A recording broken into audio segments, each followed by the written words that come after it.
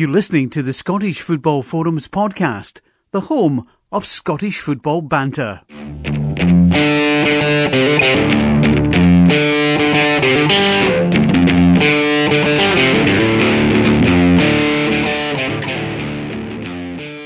Hi, welcome to this week's episode of Scottish Football Forums podcast, season 8, episode 40, and it's back to being the crazy guy on. It's no Wimbledon from the 80s, it's the two Johns and Chris. How you doing? Aye, no bad. I'm gonna lie. I wish you two had recorded this on the Monday so I could have got out it, but I'm being a team player, so. I wish Chris had recorded it himself. Yeah. Why, did something happen? I don't know. Talking to the crazy guy, no, if we were to, who would we be out of the Wimbledon team? Who would you be, Chris? I wonder. Who would we all be? I don't have the physicality to be in that Wimbledon team. No, I don't. I'm a lover, not a fighter. Mind you, Vinnie Jones was fond of a grabbing the balls kind of thing, but I don't know if that was love, that was more... sexual assault. Yeah. Yes. Which we've had a wee bit of in Scottish football this season as well, if you mind McLean. Aye. And I think Morelos. Right. Although Morelos got away with his. Yes. Aye. So, where do we want to start? Saturday? Or we want to go back to anything else? Friday. Start with the cup. Friday. Get over and done with as soon as possible. What happened with Friday? What was the game Friday again? Championship game. Was it United beating Ayr? Was that Aye. the United game? Yeah. I didn't see it because I was playing my own games I was doing on Friday, but that's a good result for Dundee United. Come back behind to win that, but it was a pretty good goal that went if I remember the highlights right. Aye, it was a decent enough but it's still looks like Ross County's going to win that division, but aye, Dundee United look like they've wrapped up the second spot, I think, just about. Aye, I noticed earlier the extra couple of games off before they need to play the playoff. Yeah. Aye, they're 9 points ahead of Ayr, but Ayr United have got a game in hand, so it's 12 available for them.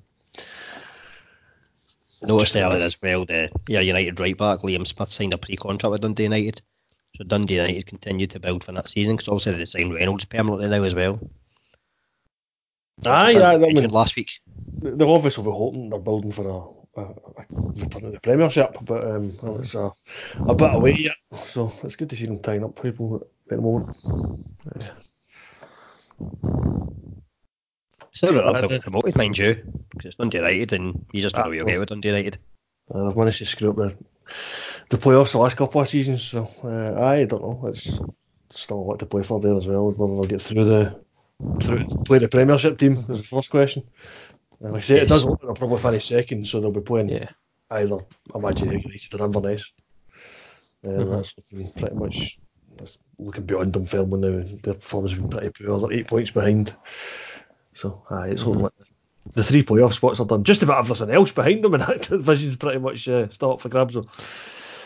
Yeah, you've still got half the league fighting for survival. We'll obviously touch on what the results can be with Morton later on. As we record, they're winning against Inverness, having been behind. But Alloa again, 4 wins in a row. They've really turned it round. Quinte South, but really are in free fall. They've only picked up. It's incredible with them. They were after beating Cali Thistle and Ross County in January. They were fourth in the table, looking good for the playoffs.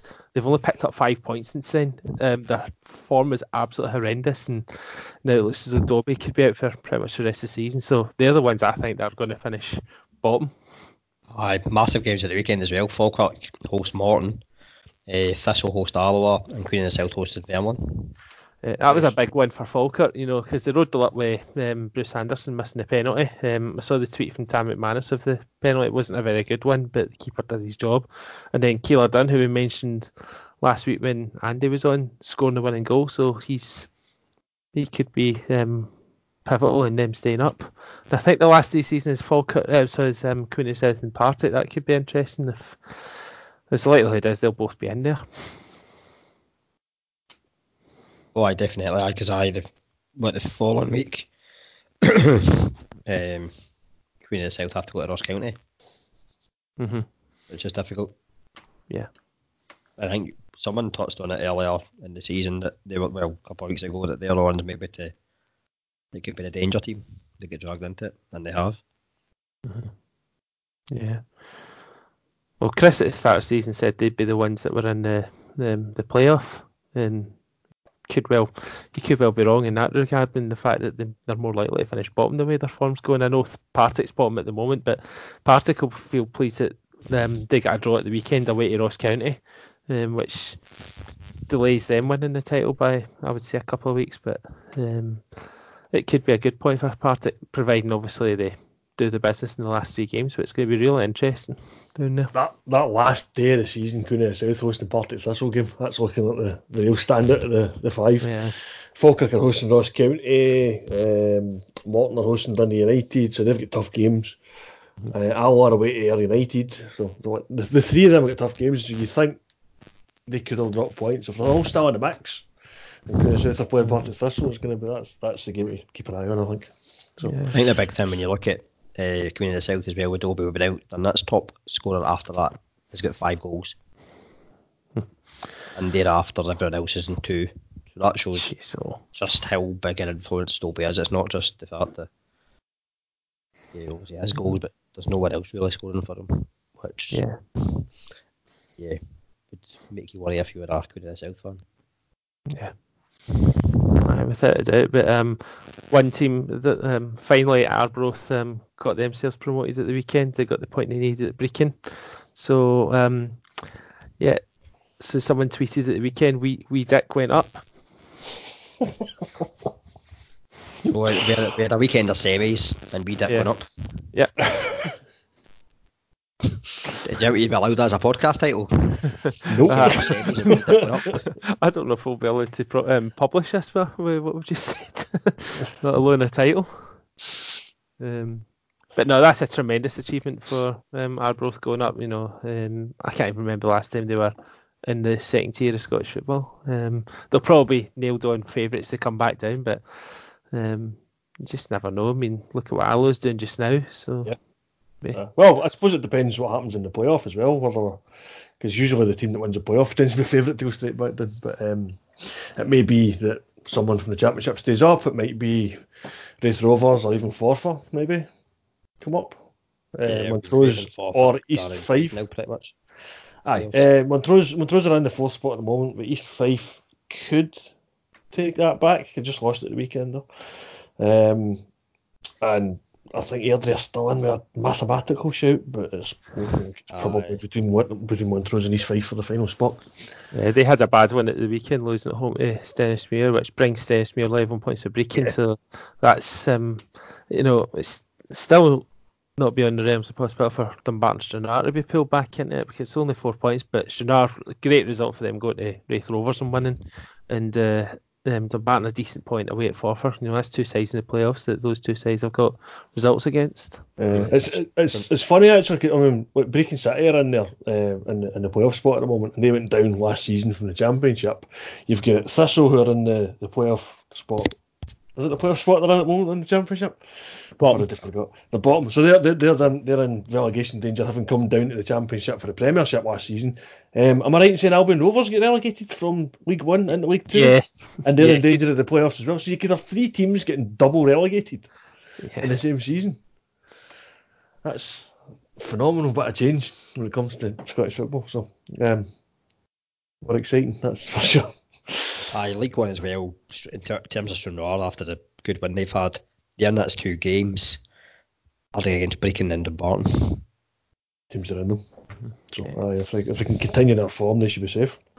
Yeah, well, if they beat Brechin, they'll be mathematically safe in terms of being ahead of Brechin, because that would take that to 7 points. They could still be in the playoffs if Stennismuir won at the same time, mind you. Mm-hmm. And then the last day of the season could be an absolutely massive game, Brechin against Stenhousemuir. Yeah, that's huge if it stays the way it is. Yeah, especially when they're 11 points now, so it's breaking ahead. It's a goal difference, and it's 8 between them. Yeah, so you're right. That could be really big. Mm-hmm.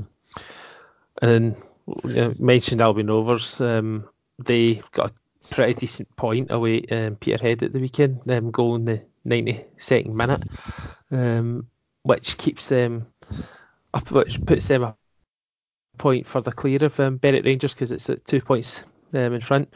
Yep. Clyde are still 4 points behind after their terrific win at Edinburgh City. So they're and it's those 4 points that they were deducted, and they made the appeal, and the SPFL said no, and Clyde made it perfectly clear in their statement that they're not happy. It reads that SPFL's action resulted in Hearts accruing a point from a competitive game which they feel an ineligible player.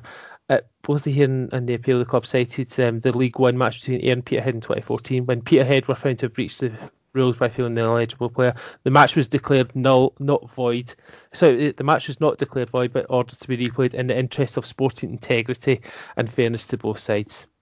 So I suppose all they're looking for is consistency, aren't they? Yeah, well, they're right to. I personally agree with the punishment that Clyde have got, and I also agree with the point that it should have been consistent with everybody else, but I reckon Peterhead should have had the points deduction. Hearts, we moaned about it at the start of this season that they had just enough deducted that meant they could still qualify out of that group and went all the way to the semi-final because of it. Yeah, exactly. Yeah, but because it's a shame because that could have made the chat. I mean, it still could be interesting if Peterhead continue to slip up points and Clyde continue to make them up. But it's still likely that Peterhead will go and win that division. It's looking that way. I think the good thing for Clyde from their perspective though is they're taking a bit of form into what could be the playoffs if they don't catch Peterhead. Peterhead's form slipping a bit, but they might just have enough of a gap to get them over the line. But certainly Clyde have won like 4 of the last 5, and in Athletic were looking pretty good for having form, but they've lost 1 and drawn 1 in the last 5. Edinburgh City are the team that are in trouble. They're the ones that have lost 3 out of the last 5. They've completely fell away for having been in with a shout at winning the division. They now look like if they carry this form into the playoffs, they won't last long.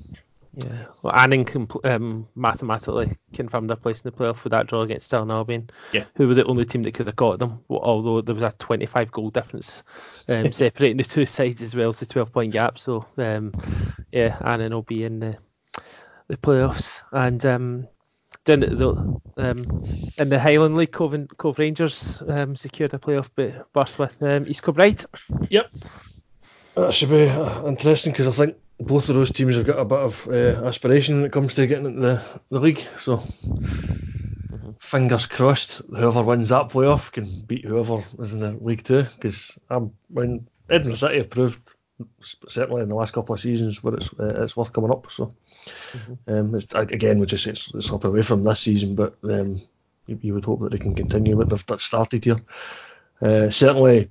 Like East Kilbride are a huge town, so it'd be good to see a football team there. There was talk of Clyde moving there a few years ago. That seems to have gone quiet now because they've got East Kilbride already. Yeah, don't know what's happened with Clyde. It's been a good few years since they've mentioned anything. Maybe they've finally sorted their differences out with North Lanarkshire Council to keep their football there, or they just don't have the finances, Clyde, to move to a new stadium. But there you are.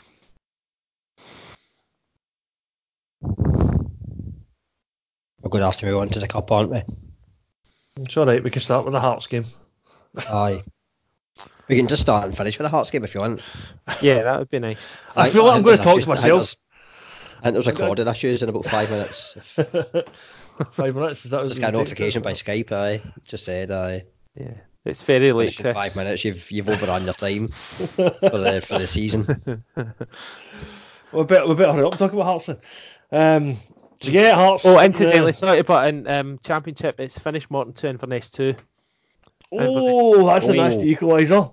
Yes. Desmond. Macaulay in 88 minutes. So that means that Inverness are almost guaranteed the playoffs at the top end, and Morton's only 3 points ahead of Partick and 2 points ahead of Falkirk. Partick have that game in hand, which they play Ayr next week. Yeah, like you say, it's Inverness goal difference 8, Dunfermline goal difference -4. So even if they can make up the 9 points, are they going to do a 12-goal swing? Yeah, but that's better news for Inverness after the weekend. Yeah, it was nicely timed that. Yeah, they were a tad unfortunate, I think. Hearts were always the favourite going into this semi-final as the Premiership team. We know Hearts started the season pretty well. They were top of the league for long enough. They had all their injury problems and they kind of slipped away. And although they have kind of recovered a bit, they've not really hit the same form that they had. Obviously lost to Derby the week before against Hibs at home. So they were looking to bounce back into this. And I think we said that when the draw was made, that both Hearts and Inverness were probably the happier teams in the draw because they got the easier tie as it went to form. And Hearts were dominant in the first half without getting the goal. That would have given them the advantage, but they got that very quickly in the second half. And as you would expect, it was all set pieces basically. A couple of corners, get the first couple of goals, and a penalty was the third goal. I think the unfortunate thing from the perspective of Inverness is that they were maybe a tad unfortunate because was it at 1-0? The keeper had a great save for Hearts. Yeah, for the free kick. Yeah, for the free kick. I mean, it was if that goes in, Inverness are in a great shout of getting back into the game because they had their tails up. They also had the ball in the net at one point, which was given for offside. Sports team were trying to suggest that it was a bit harsh being offside because actually it came off the Hearts defender. I take issue with that because although it came off the Hearts defender last, it was immediately after it hit the Inverness player. So if you go back to that passage of play, he was still offside. So I don't know why they were trying to claim that. But yeah, it was only slightly offside. It was we've seen goals given for that one against Hearts for one off earlier in the season. But yeah, I think credit, right decision. So they were. It's not as if Inverness were just overrunning this game. They had these two chances, especially at the 1-0. And if they'd equalised, then it would have been a different game. But once the second goal went in for Hearts, it was pretty plain sailing for that. Suter doesn't really get in the goal scoring much, so nice volley. First goal of the season. Is that his first goal? I wasn't sure. I wasn't going to commit to it, but yeah. I don't think there's any doubt that the penalty was a penalty either. Yeah, there was no complaint from the Inverness player. Yeah. So aye, it's I think full credit to Hearts. They got the job done. It's never easy when you're the overwhelming favourite to come out of the game with credit, but Hearts did everything they needed to do in this game. Got a few goals, got himself into the final, so they'll be back at Hampden on the 25th of May. Yeah, It's the first final since they won it last against Hibs in 2012. Yeah, I believe. Because I think this is the first time they've been in this even like this far in the competition since then. Yeah, it is. So yeah, they'll be hoping to get their hand on the cup again. Well, they've won the last 3 Scottish Cup finals, Hearts. Yeah, against Hibs and Rangers and Gretna. Yeah. Michael Stewart, I seen, had another wee attack on Levine. Yeah, I don't see those two exchanging Christmas gifts later this year. But I mean, I know Ewan Cameron was another one that said Levine out even before the game. He says, and he was asked the question, even if Hearts reach the final, he still wants him out. Even if they win the Scottish Cup, he wants him out because the route to the final has been so called easy. I think if they win the Scottish Cup, I think they might change their tune. At the end of the day, on Saturday, they did what they had to do. They took advantage of, their strengths, which is the set piece, and Ikpeazu, was stronger to hold off a defender, wanted it more for that first goal. Although it starts off with the fact Inverness are sleeping at the corner and Mulroney gets away and gets the ball across goal, and then obviously second win, it's again not great defending, but they take advantage of it.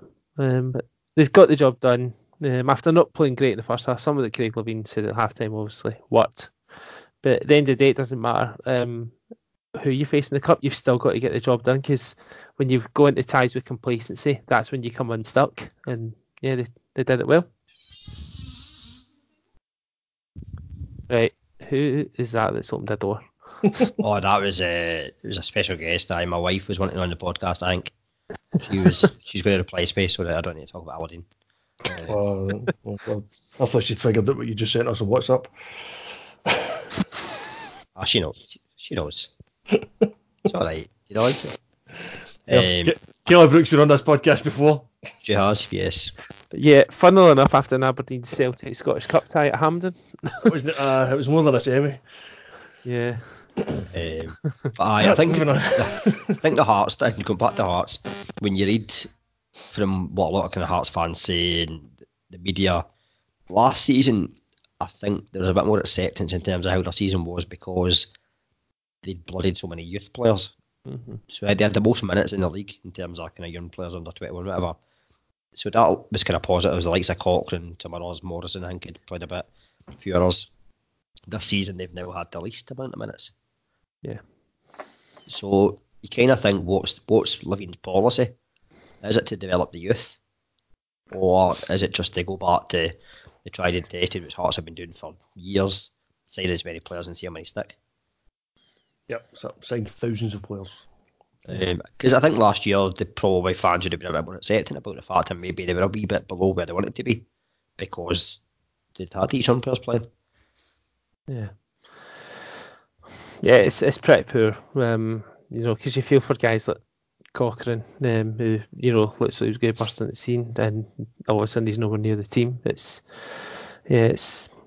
not right, but they won't care if Craig Levein certainly won't care because they've reached a cup final. And I suppose Hearts fans, they just want to see their team regularly get back to Hampden, and they're on the way of doing that. Obviously, be interested to see how they got in the 25th of May. From our perspective, after our game at the weekend, we're in the position where if we finish fourth in the league, we're wanting them to get beat. So, yeah, I can't sit here and say I want Hearts to win the cup. No, you might. Mm-hmm. We'll give it a few weeks to see where Aberdeen finish in the league. I think, to be honest, I said... So on you go, John. No, you go. I was just going to say, because of the way... Because it's Craig Levein and the way they play, even if Aberdeen finish fifth and and we're not going to qualify for Europe, I'll be honest, I would rather see Celtic win out the two because I can't stick Craig Levein in his football tactics. But hey ho, if they do it, then good luck to them. But there's the other thing as well in terms of Hearts and Aberdeen always competing about who's the third best team and all that type of thing. So that would be another Heart trophy that Hearts get. That. Yeah. Well, that would be Hearts up to 9 if they won the Scottish Cup this year. Yeah. How many is it for Aberdeen? 7? 8? Yeah, 7. Yeah. Oh, meaning overall trophies, I think they are something like one behind us, maybe. Yeah, because I think I'm right in saying there's only 3 teams have hit double figures in the Scottish Cup, and it's Celtic, Rangers, and Queen's Park. Yeah. And most of Queen's Park came 1800s. So yeah, it's actually, I mean, it's funny the when you look at the history of this. You think, obviously, Hearts, one of the most successful teams in Scotland, Celtic are the most successful team in the Scottish Cup. This is only the 4th time they'll meet, and the first time since 1956 in the final. Mm-hmm. Actually, like Hearts won it the last time the Celtic and Hearts met in the final. And then the previous times, I think Celtic won the one before it, and the first time they met in the final, it was Hearts. So Hearts won it, then Celtic won it, then Hearts won it by that pattern, and Celtic won it next. I'll be quite happy if that's the pattern. Celtic have never won the Scottish Cup 3 times in a row. No, we haven't.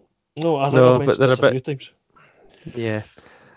Yeah, the last time Celtic were in their third final in a row was the same year that Aberdeen. Last time we won the cup, and that's now going to go to 30 years since that. We last won the Scottish Cup thanks to Sunday. Let's just move on to that. Nice even number, 30 years, isn't it? Nice even number. I've always reckoned that this Celtic not winning it 3 times in a row was self-inflicted. It was a jinx that they put on ourselves. Because they won it in 1907 against Hearts. That was the one they beat Hearts in the final, actually. They won it in 1908, and then the 1909 final, which Celtic also made, was the one that got abandoned after this first replay because it was going to go to a second replay, and the crowd rioted. They were playing Rangers in the final, so the Scottish SFA just withheld the cup. So that was Celtic's chance to win it 3 times in a row, and because of the riot, we started this jinx, and we haven't I think like you say, I think the closest we ever got to it between that period and now was the penalty shootout that Aberdeen won. Mm-hmm. So yeah, this is Celtic's chance to finally win it a third time in a row. Thanks to Sunday's semi-final. And this is where I talk to myself, I guess. Yeah. Well, unless we want to get some stuff out of our system in terms of the therapy session from this season, whereby Badger's out, so Well, just mystifying in terms of the tactics, whereby I think most of this season against Celtic, the tactics have been not far off being spot on. I don't know what was going on Sunday. Well, I think they tried pretty much the same as what they've done before. But the problem that we had was that Stevie May was effectively doing the role of two strikers because he was asked to cover Scott Brown, but because Sam Cosgrove wasn't doing his job in splitting the two defenders or going to one of the defenders, May had to do that and try to direct Cosgrove onto Brown. And then after the sending off, which obviously we'll touch on later, McInnes then takes off Stevie May. Again, we had to make the substitution because obviously we've lost our only right back and he's not even a right back. We had to bring Devlin on, who's a centre back, to go play right back. For me, the toss-up was between Greg Stewart, who again was pretty poor. Every time he got the ball, I really even had him start. Yeah. Well, the only reason he started was because now McGinn was injured. And that when I heard that McGinn was out, I thought this was not going to be our day. I really feared that because McGinn's been excellent, especially in big games recently. So I would have took off Stewart or Cosgrove because Cosgrove, it just wasn't working at all. He never won a single head-all game, although allegedly he did win one in the 75th minute, by which time you and I were both out the ground. Both out, yes. But to take Stevie May off was really harsh because, May's I know he's not been the best goal threat, so you can maybe understand keeping on Cosgrove from that point of view, but May just offers so much more in terms of his energy, his work ethic. Why, when you're playing Celtic and you're already up against it and then you're down to 10 men, why would you take off someone like Stevie May? That was my thinking as well. As soon as it happened, you're thinking, well, you keep May on for his work rate and also his fact as well as what he can do going back the way. And as Greg Stewart's not going to do much of that going back the way. I mean, I actually don't know after ball gets sent off where Greg Stewart was supposed to be playing. It looked like he was still trying to play as a number 10, which just meant there was space out wide. Yeah, and the thing is as well, I mean, we always let when we play Celtic, we usually let a defender have the ball, and it's usually Boyata, but obviously Boyata wasn't playing. But in the League Cup final, that was the one bit that cost us because we let Boyata have the ball and then play the ball into Ryan Christie, who obviously scored the winner. Joseph Simonovic could have scored from us allowing him to do that. We just allowed him to step forward, and then he had a shot, and Lewis made a good save. So, I mean, I get what we're trying to do. You're up against better players. You've got to find a way of containing them, but you can't just invite them to walk forward with the ball. There wasn't a bit of pressure on them. There's no question we missed Shinnie in his experience, because we ended up with two centre midfielders in there who have a combined age of 37, which that makes me feel old because that makes them younger than me combined. But yeah, it was already a hard task. And I thought Ball was harshly booked for the first one. The second one, there's no question it's a yellow card. I don't think it's malicious. There's a lot of Celtic fans online who are saying that he deliberately went to injure Ryan Christie. That is the biggest pile of piss, excuse my language. Straight away you can see Ball's concerned, concerned. He's not going to injure someone that's a pal. I think pals they socialise outside of football. Aye, exactly. Mistimed. It's mistimed. Is it one that he should go for? No. When you look at it, probably not. That's my problem. There is no way he's getting anywhere near that ball at all. Because Rick Christie's up earlier. He's pretty much got the ball before Ball even gets. He's pretty much got the ball before Ball gets off the bloody name. Before he gets off the ground. So all he is getting is Ryan Christie. It's a terrible decision. If it had been a straight red, I wouldn't have been surprised. But I know what you guys are saying. I don't think there's any malice in it. I think it's just a ridiculous decision on Ball's behalf, to even challenge for it, because he's not getting it. Yeah. He's obviously realised, late that that ball's there to be won. But he's getting in too late. Maybe, I mean, hindsight's a wonderful thing, but if he had a split second to think, he probably wouldn't have gone and thought, I'm not getting this. Yeah.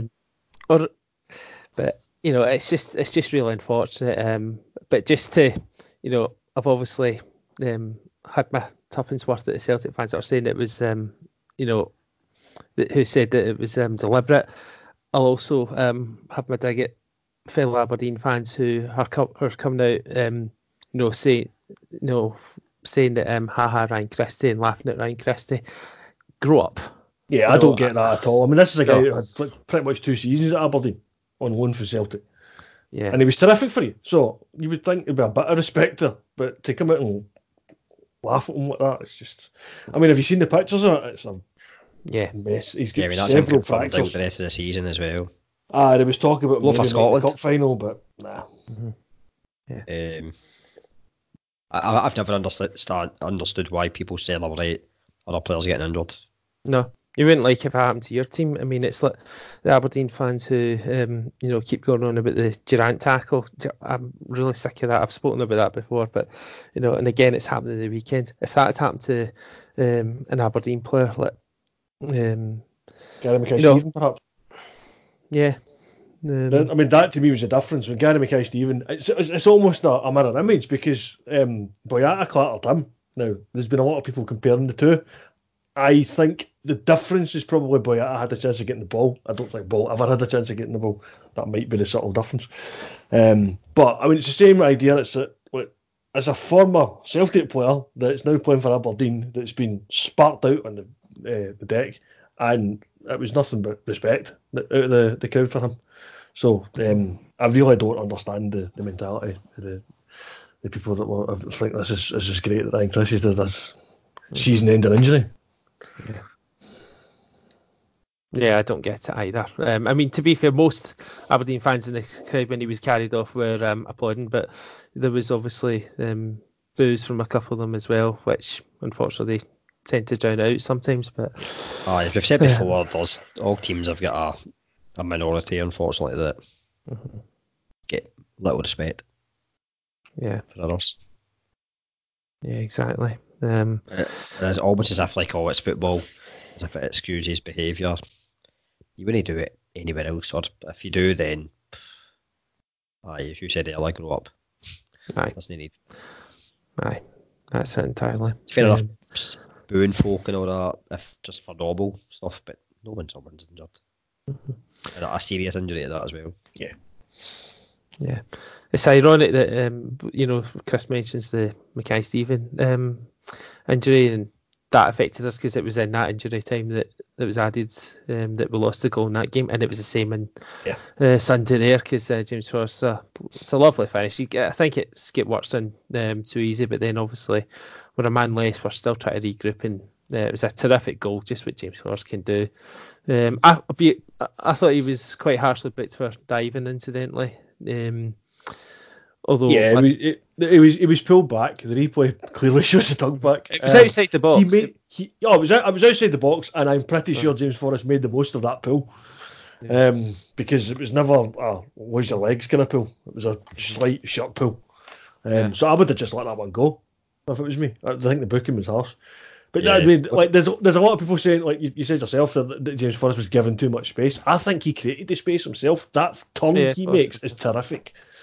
He does. I think you want to maybe get... it's a difficult one because it's like, if you get too tight, it's probably easier for him to turn like that. But then, is it one of those you would maybe take one for the team? Don't know. Because if you have a free kick in a dangerous position. Second goal is poor defending. Definitely need to deal with it. Yeah. It would have been nice if Hayes had been allowed to score a goal himself. It would have been difficult for a tight angle. But I think once he's nipped in there, it's just... He's wrong side, takes him out, no doubt. Edward tucks away the penalty. Lewis guessed right. I mean, he nearly got into it. So, but yeah, once at 1-0 down and a man down, it was always going to be difficult for Aberdeen in the second half. Till then, lose the penalty, kind of pretty much finished it off. And then it just went mental after that. I think Aberdeen lost the plot. Mental. Ferguson obviously I think Ferguson spent most of the game getting away with challenges, and like my Twitter timeline, which I admit will be biased towards Celtic anyway, it was going absolutely mental about how much Ferguson was getting away with for him to then get a straight red. And I think rightly a straight red. I don't think there's any doubt of that one. It's a horrendous. There's no complaints. I don't think anyone's trying to defend it. I think even Ferguson as well he kind of realised, much as he tried to at first say, "Oh, I got the ball." I think he realised because he didn't complain. He just walked off the pitch. You could even see from and the he'll learn from stand. it. Something they'll learn from. Yeah, you think so? I think he's obviously a young guy that's just get caught up in the heat of the moment. He's got frustrated and just launched himself into that challenge out of frustration, and it's a terrible one to make. I mean, we could see from even as far back as the West Stand that it was a 2-footed lunge, and that was my cue to go. I just thought, no. Yeah. Bad supporter, you can say. I mean, there was a lot of Aberdeen fans that started heading for the exits as soon as it hit 2-0. So fair play to those who actually stayed till the very end. But yeah, for me personally, it's not something I do very often, but I just thought there was no point. Just let's beat the traffic, because you're 2 down and 2 men down. There's not a hope in hell that you were going to get back into it. Yeah, it's just miserable after that. Yeah, I seen at 2. Ferguson gets sent off, and my boy goes to me, right. I goes to my boy, right. I think we should maybe probably head, and he's like, "Oh, we'll get 5 minutes." And then I went, and then we start walking up. We start walking up, and then I goes, "No," and I start walking up the stair, and then you obviously hear the cheers, and you're like, "Come on." And he took advice out of that. I think just the biggest disappointment is the fact that probably it was a game. If any, I'm always optimistic, because John will tell you he's seen me and what I'm like before big games in the pub and all that, and that's without a drink. This was one in particular. I thought, yeah, good. But we were in a pub whereby it was Aberdeen fans only. Same one we were in before the final, John. Right. And it'd been going all well. And then 2 Celtic fans came in. And I got chatting to them, because we got chatting away and we're just chatting. And they were saying they're worried about the game. And I was saying, no, I'm pretty confident. But then that, I think maybe just seeing the Celtic fans, you then just start thinking, yeah, but Celtic win big games. That's what Celtic do recently. Not just recently, but there was that wee bit of like just. Could they not just to stay away? Because that way you can have that wee bit of doubt and come in and go, aye. And then you seen the team, and it was like, I wasn't particularly pleased. Greg Stewart was in it. I was the same. A jersey against Celtic. I was exactly the same, because I've been moaning for weeks about how poor Celtic have been under Neil Lennon. Since he came in, he admitted himself a couple of weeks ago that he's tried not to change too much, but you can see it in Celtic in the previous games, where they look like they're trying to still play what Rodgers is doing, but there's bits of Neil Lennon's team in there as well, and it's just like 2 systems that aren't quite melding together properly. And I think there was no spark of creativity against Aberdeen in the league game, and it finished nothing each. We had nothing against Livingston as well. It was nothing each. We'd been getting late winners against the likes of Dundee. It was late on that we clinched the game against St Mirren. We struggled against the 10 men of Hearts when we get back to 1 each. We struggled against the 10 men of Rangers. We get pegged back to 1 each. We got the late winners in both of those games, but there was no game really that you could point to and say Celtic were really good that day since Lennon came back, with one exception maybe, and that was a Hibs game in the previous round. Yeah. And I dismissed that as it took us ages to get 2 goals. So I was going into this game exactly the same. I mean, I thought Aberdeen have been stuffy against us all season. I was really worried that this was going to be the game that Aberdeen would win. I think it took a bit of magic from Sinclair in the first league game. It took a bit of magic for Edouard coming off the bench in the second game. It took a bit of magic for the boy Ryan Christie goal for the League Cup final. Every single game had this little spark of magic, which we never got in the nothing each game. So I just didn't know where it was going to come from in this game. And actually, this turned out to be by far and away the best performance I've had under Neil Lennon since he's returned. I think probably up until the sending off, we weren't so bad, but the sending off just. Aye, I think Celtic used the extra man to the advantage and to make it count. I think that's something Celtic can do pretty well. Yeah, I think in this instance, I think Celtic were the better team when it was 11 versus 11, but Aberdeen were holding out pretty well. Yeah, I think like the save for Lewis for Simonovic was probably like the highlight up until that point. But unlike the game against Rangers and unlike the game against Hearts, when Aberdeen went down to 10 men, Celtic dominated the game after that. It was a case of, like you say, they used the extra man to the best of their ability. There was no complacency this time, and it basically became how many by the end. So yeah, it was much more professional, much more like the Celtic I would expect to see. And I just hope we can carry it on, get the league tied up for the next couple of weeks, and hopefully take it into the Scottish Cup final and complete the. We keep calling it a historic treble. Aesthetic. The double treble was historic. Yeah, So, of people course the forget treble that. treble was historic as well. Yeah, it'll be historic when you clinch your 8th trophy in a row, because obviously that breaks a Scottish record, and then obviously extend that by making it 9. My thoughts before the game, it was weird because usually when it comes Aberdeen Celtic, especially at Hampden, it's like it's going to be Celtic all day long. Last week it was weird because part of me thought there was a chance because it was a Neil Lennon Celtic, you hadn't been playing that great, but the other part of me thought we're without Graham Shinnie, and Celtic do have the big game players, and that's obviously what turned out to be the case. Celtic's big game players just stepped up. Plus we were without again, one of our better players in recent months, even if he hasn't had necessarily the best of seasons. The last couple of months he stepped up in big games, and we really miss him because, as John said, Stuart was like a passenger. But credit to Celtic, they managed the situation well. Before this sending off, I always felt there was going to be a point where they would get their goal, but when they get the extra bit of space, they took advantage of it, and congratulations. But then there was, you talk about losing the plot. Derek McInnes reacted to chants of cheer up Derek McInnes, and got himself sent off, and then that became. It's ironic that the media are jumping on the bandwagon again. Why does it always take from between Steve Clarke and Derek McInnes? There's been lots of sectarian chanting going on in these last couple of months. Every single week, it has not once been picked up. I think the media picked up on something that Police Scotland were apparently investigating Aberdeen fans singing the same chant towards Stephen Gerrard in the cup tie. Other than that, it's been nothing. There's worse chants going on. But the media are failing. Investigating Sunday as well now. It's come out. Yeah. Somebody. How do you investigate somebody within a crowd that's singing a song? I never. This is why there's so much problem. That's the issue. Yeah. It's I not just a fan. I think Celtic fans are the somebody, so they're just generalising. And then Celtic obviously in their statement condemned the support signed those songs, but also pointed out the chant seems about them, and I know exactly the chants they're talking about. Which I'll be honest, when I heard pedo being chanted, I cringed. Similarly, the Jimmy Savile stuff. I don't even know if Jimmy Savile's even a Celtic fan, so I don't understand why he's getting brought up. It's just there's just no need. Whether something gets done about, I don't know, something we've been saying for years though about sectarian chants, that something needs to be done about it. It's happening. I wouldn't say, well, it's even happening with other clubs as well. We've heard it. Yeah, I mean, Hearts are closing a section of their stand after the abuse that's been coming for them. So, I mean, credit to Hearts for dealing with some.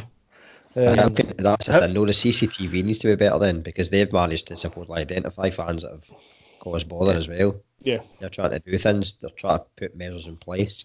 I think the statement from Ranbudge as well was really good. Because I think it's costing them money. I mean, they've spent a lot of money doing up Tynecastle. At least they're trying to do something. I've seen people say all they're doing is moving the problem elsewhere, but she's trying to do something, which I think she deserves a lot of credit for. That was more than just words. Yeah. And I think some of the other clubs, it's a case of they say they're doing stuff, but really they're not. Yeah, I think that's probably the thing, though, is it? Like, yes, they might be moving the problem elsewhere, but they've already shut one section. If it comes from another section, maybe we'll shut that as well and just continually shut things until there's nothing left, or you stop the singing. So, credit to them for doing something.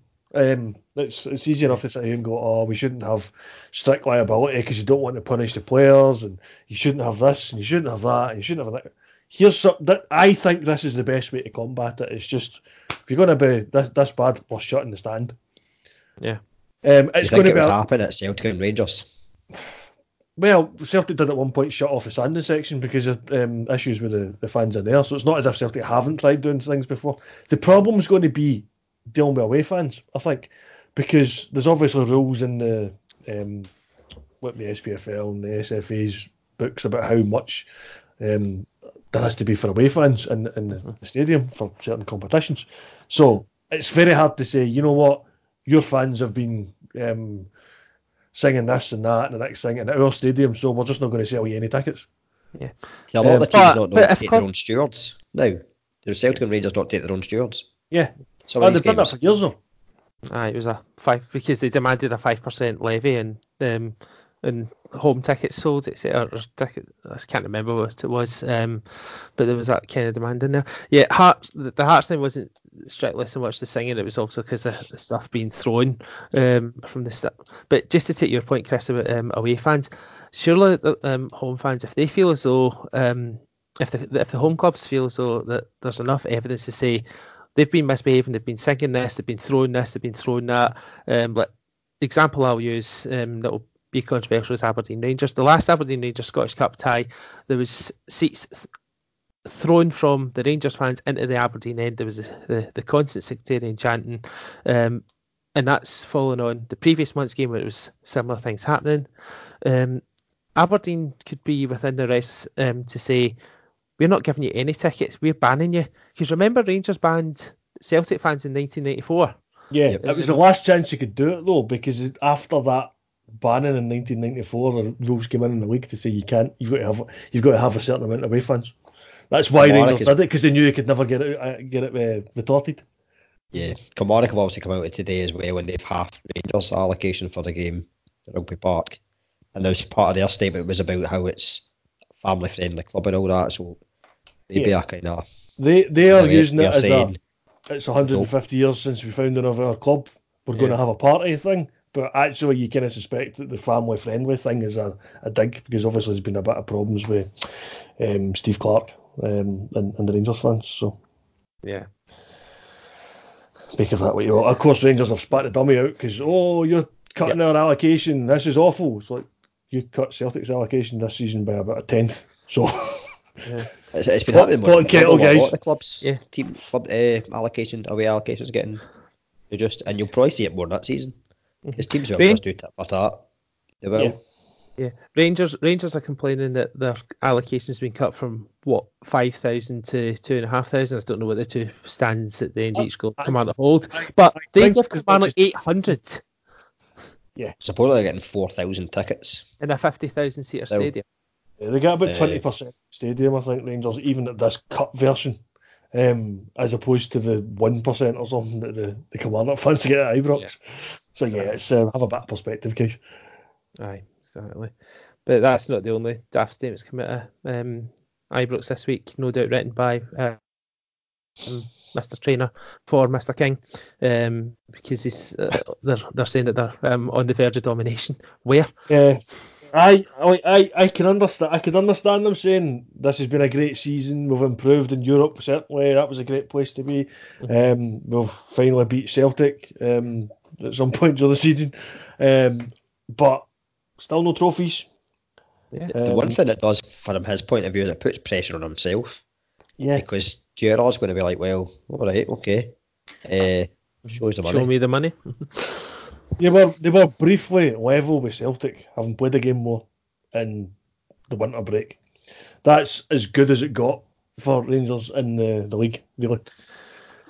It's just I don't even see how Rangers could even claim this season they've been serious challengers, because here we are with 5 games left and we're waiting on Celtic winning the league. It's not as if it's going into the split. It's still open.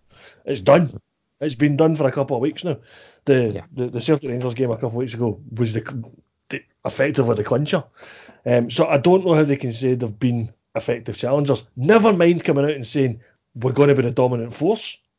Yeah, I mean, I'd looked at, there was a thing before I think last weekend, and they were saying about points difference from last season. Rangers are only 4 points better off than last season. So where have they improved? Celtic actually, even though they've been criticised in terms of being not that great, are actually 2 points better off. You look at most of the teams actually, and most teams actually from last season they've not really kind of changed too much. Probably the big one is Dundee. Yeah, They're they're 12 points worse off. Yeah. St Johnstone +6, Motherwell +5, Hearts +4, Rangers +4, Kilmarnock +3, Celtic +2, Aberdeen -4, Hamilton -5, Hibs -7, Dundee -12. And I would think Hibs will probably finish thereabouts to what they were last season. So quite interesting. There's not been that much change actually this season for most teams. Yeah, I mean, even like if you look at the cups, Rangers made the semi-final of both cups last season. Got knocked out of the quarter-final of the Scottish Cup this season, so they've progressed one round less. So that plus a couple of more points in the league, you've had almost exactly the same domestic season this season as you had last season. How did you think? Place. Yeah, I mean, Aberdeen have had a cup final, a semi-final, and are still in the hunt for third. Okay, it'll be a bit worse off in the league, but when you look at the changes that there's been in the Aberdeen squad this season, the young players coming through, I wouldn't say I'm accepting of it, but you're a bit more accepting of the fact that the criticism that we kind of got was that he didn't play enough young players. Well, that can't be aimed at in this season. No, when it comes to Rangers, the only real improvement you can say is Europe, because you can sit there and say last season under Pedro they got papped out by some rubbish for Luxembourg. This season they were in the Europa League group stages, in a reasonably difficult group. Villarreal are still in Europe; they were in a group with them. So home form's been better this season, but then their away form's still been a bit indifferent. Yeah, their away form's worse than last season. And how much money have they spent to get into that position? Where is this? I don't understand the dominance thing. So we're in a good stead. We're still building. We're building towards next season now. It was still season tickets, Just isn't say it? that. Surely that should be still season tickets. I mean, the Rangers fans are intelligent enough not to fall for this nonsense every single season, surely. Well, I mean, I think there'll be any Rangers fans I know, and you'll kind of chat to them about it. Much as when it comes to talking to Celtic fans, they'll give it the all. Yeah, we're going to do this. We're going to do that. But generally, anyway, I've spoken to them. They're just doing that for bravado. You talk to them, and they actually say, you still know Celtic are going to win the league in all likelihood. Potential, maybe you never know what happens in the summer, because Celtic, whether it's Lennon that's there, whether it's a new manager, maybe another season if Gerrard's struggling to beat Rangers that season. Maybe they could be better off, depending on the money they spend, but still, you would say Celtic will probably be. It's not as if you've heard many Celtic players being linked with moves away in the summer. I dare say maybe one or two might go. We've got a few to go. Actually, that's a bit of an issue that we've got. There's obviously the loan players are all disappearing. The good thing is that most of the players that played that cup semi-final are guys that are hanging about. I think it was just Weir that came off the bench, really. The Benkovic were away, but he never played. So the guys that came off the bench, like Timo Weir, are the guys that won't be there. But other than that, I think Sinclair's still got another season to go. Rogic came off for Christie, so he's still going to be about. But Edouard, Forrest, Hayes. Hopefully Christie comes back all right in the summer. McGregor, Brown, Tierney, Ayer, Simonovic, Lustig. These are all guys that are going to be there next season. It's the likes of Woodis Craig Gordon, Woodis De Vries, Woodis Benkovic, Boyata won't be here. And let's say the guys that are on loan as well. So there will be changes, but the starting 11 that's played the best game under Neil Lennon is going to be the team that's there next season. Yeah, and then there'll obviously be a couple of additions as well, at least. Yeah, you would expect Rangers, you've got Rangers, you've got to think Morelos is away in the summer. Yeah. You would think they would cash in on him, if Gerrard gets someone. Tavernier as well. Yeah, I think he might be tempted to go back down south. That might fund the next signings. I mean, there doesn't seem to be an issue with Rangers spending money they don't have, because Dave King seems to be backing that quite sufficiently so that they can continually try to build on what they have. So I don't think they won't be spending money, but if they can recoup some of that money, that would make it a bit easier. Yeah. And certainly the likes of Morelos and Tavernier, guys who can sell on, might make that a lot easier. So They've got a few loan players. Yeah, again, they do have a few loan players as well. So I expect there's a bit of rebuilding to be done there as well. They will look to strengthen, they'll look to spend.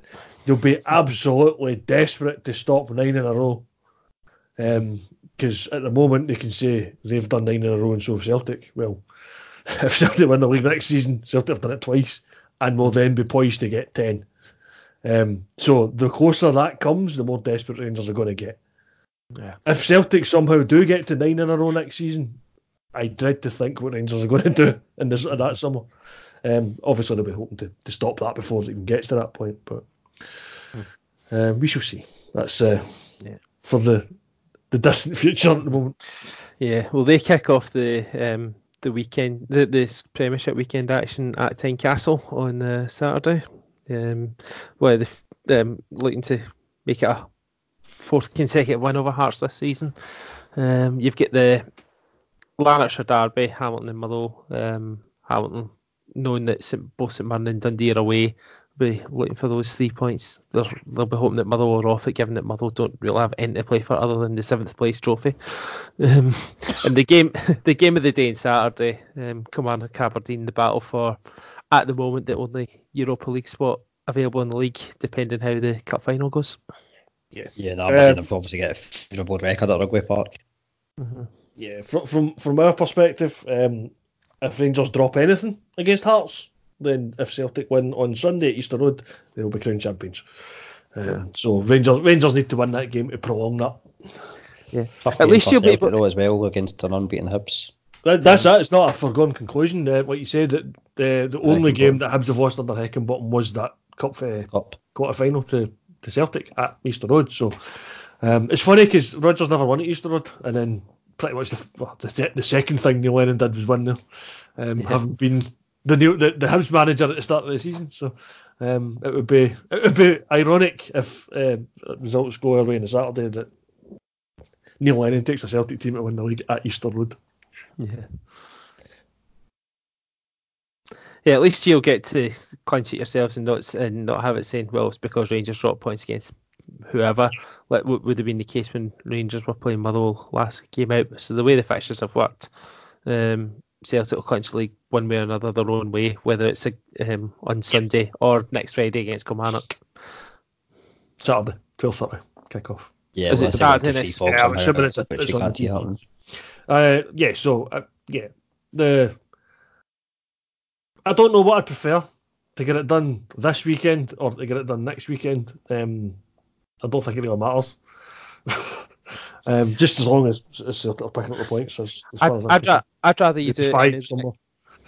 I'd rather you do it any of the next 2 weekends from our perspective, because you're hurting two sides who are going for European position against us, and B, I don't want you clinching against Aberdeen Pittodrie in week 3.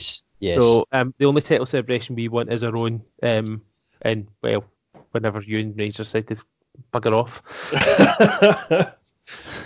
Yeah, it's a sad state of affairs that Aberdeen are still the last winners of the league outside of Celtic and Rangers. Yes. When was it? 85? 34 years ago, yeah. I was 4. Yeah. Not even 4. Yes, sadly, it was before my time following Aberdeen. 86, I started following Aberdeen. Missed most of the Fergie years. It was 89-90 for me.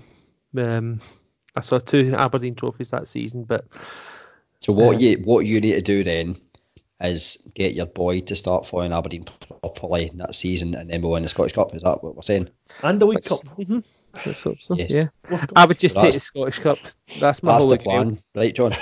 Yeah. That's what to do in that season, okay? Yeah, I'll get my boy. Getting him following properly.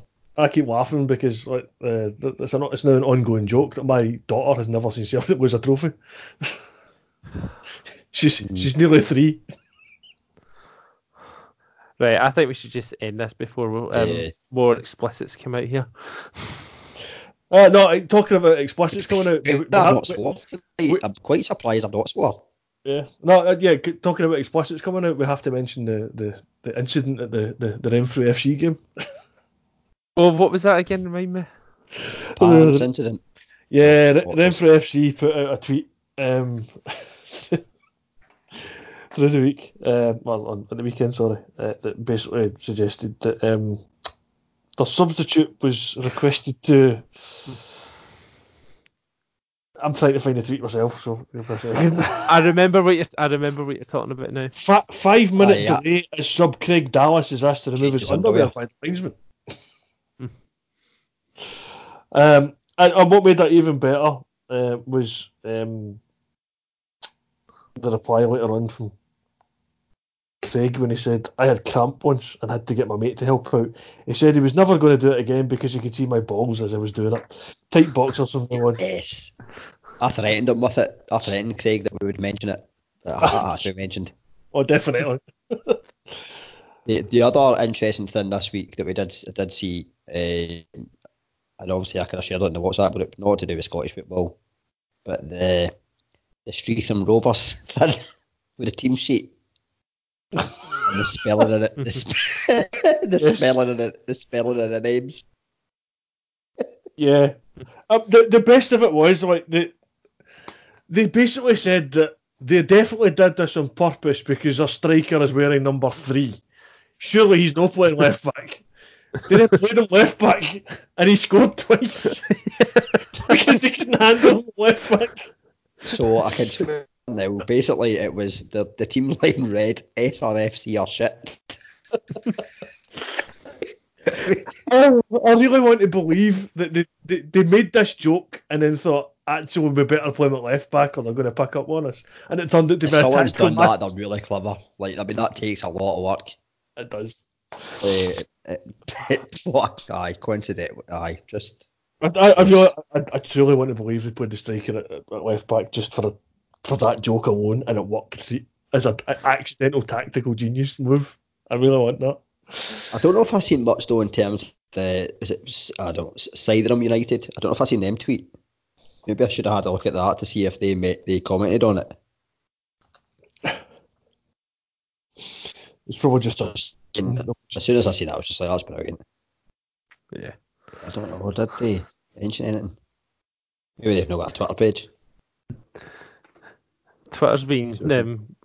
I think there's. I think some of the Twitter statements from some of the club accounts have been as enjoyable as the football this season. It's just been brilliant what we've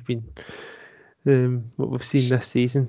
From the shit in the pitch earlier in the season. What team was that again? Spartans, that's right. Yeah. Then Pantsgate at the weekend there. And the Berwick Rangers guy that did the Twitter got his job taken away from him. For whatever it was he tweeted. I can't remember exactly. Something like that, I'm sure. Aye. They were the managers. Oh, was it not the one that said he had to go take his face for a shite? Yes. Oh, that's brilliant. Oh, I'm sure that was the Berwick Rangers one, and that boy then lost his job because he tweeted that. Aye, which I thought was really harsh. So it's some of the do you remember the Cali Thistle boy a few years ago? He used to be a real hoot in the Twitter account as well. Aye, they were at the top flight at the time, so it's like, I like them having a bit of fun with the social media. Yeah, definitely. Like see the Celtic's Twitter account is usually pretty serious, boringly, but they do have these sort of like somebody scores a goal and they've got a gif of that player celebrating, and some of them are just boring, and then you get like Michael Lustig playing his piano, whatever it was he was doing, or the Callum McGregor, get it in you. And the funniest one that Bristol City were pretty good at that. I think a couple of years ago, didn't they get Bristol City? The funniest one is Celtic. So you go. You had the wee kind of animations for the players scoring in a wee, bow and arrow or something like that, or different celebration. It was good. Yeah, that seems to be a modern day thing. You know, they try and get the players to do some silly celebration for the goals. But yeah, what was going on Celtic, one of the funniest things their Twitter did last season was great old fun moments, and it was a picture of Kenny Miller scoring for Celtic against it. It was in the midst of Celtic Rangers having their dispute with Kenny Miller. They'd suspended him just ahead after the previous Old Firms, the semi-final. It was very subtle. Nicely done. Yeah, that was brilliant.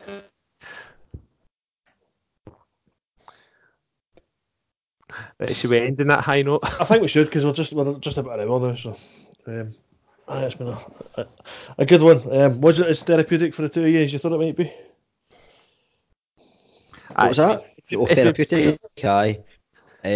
Just one thing to touch on. It's not anything to do with Scottish football, but it's something that is just noticed. Ajax went through in the Champions League. Did they? Mm-hmm. Yes. They win. Is there name on it this season? It would be good. I'd like to see it. A team outside the big leagues win it. Yeah, me too. Read a lot of interesting stuff for them because Van der Sar's there now in Overmars.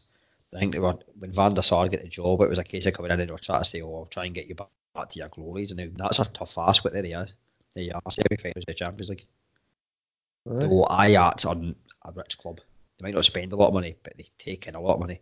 Oh, their youth development earns them a ridiculous amount of money. I suppose 75 million. I think they've sold on for that boy Delight. It's going to go for about the same in the summer. I think in the summer probably that team will be ripped apart a wee bit. A bit like when they won the Champions League. What, 99?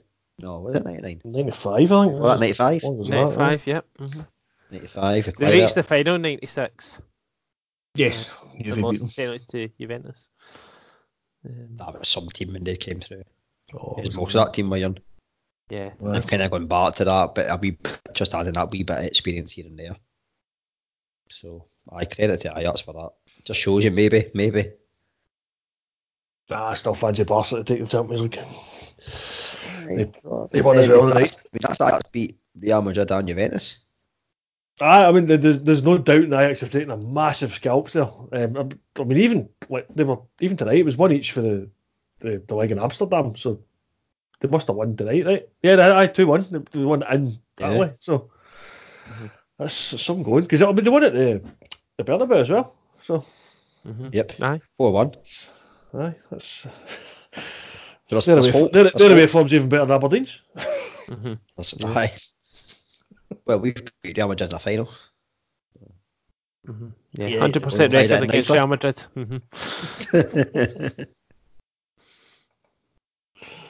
So that's a good note. That's all right. We ended that note. Yeah. Ideal. There we go. There's a therapeutic. A happy ending. Yes. Well, sometimes you have that after a semi.